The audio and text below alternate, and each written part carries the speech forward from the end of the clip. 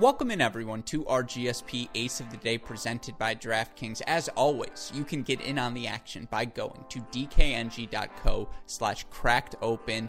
Day 7 of the French Open now upon us. Wow, that first week has really flown by, and of course, in that spirit, it's third round matches underway for the men's and women's singles events. Of course, we've got doubles at play sprinkled in throughout the day as well. With that in mind, let's get to our picks for our GSP Aces of the Day. And I'm going to be honest, the bookmakers today, begging you to throw some of these matches into a parlay. They've got 8 favorites between minus 150 and minus 300 odds. And what does that tell us? A, it tells us they think there are going to be a bunch of close matches, a bunch of favorites who are very likely to be upset, and I can't disagree with them. Certainly this would be a day to look at the overs, look at the unders. Now, of course, that's not what I'm going to be doing. I've got a couple of money lines I think you all will enjoy, but, we're going to try our best to resist the temptation to go with the mega parlay. We're going to keep things on the simpler side. Just go with 2 picks for our aces of the day. Let's start with that Roberto Bautista Agut Pablo Carreno Busta match. Now, yes,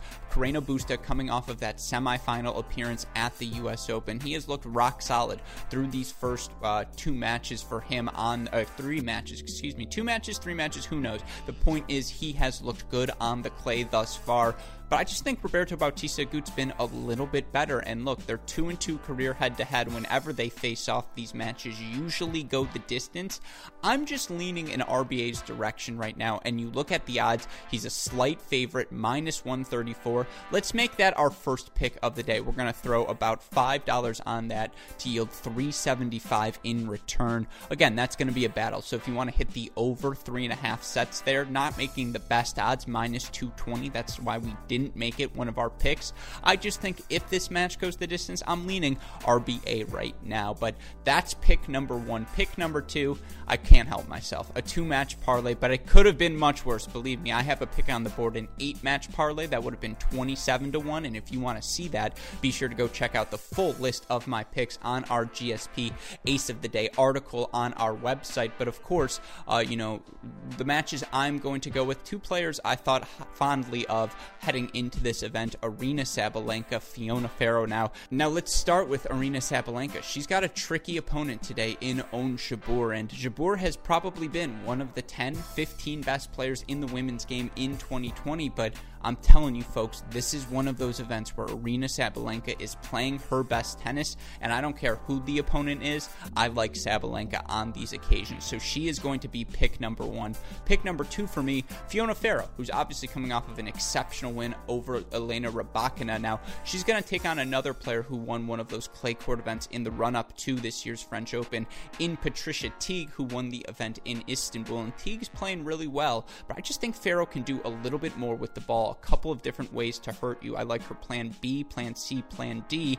You parlay Sabalenka and Ferro together, you get plus 110 odds, so a $5 bet yields you a little over 5 in return.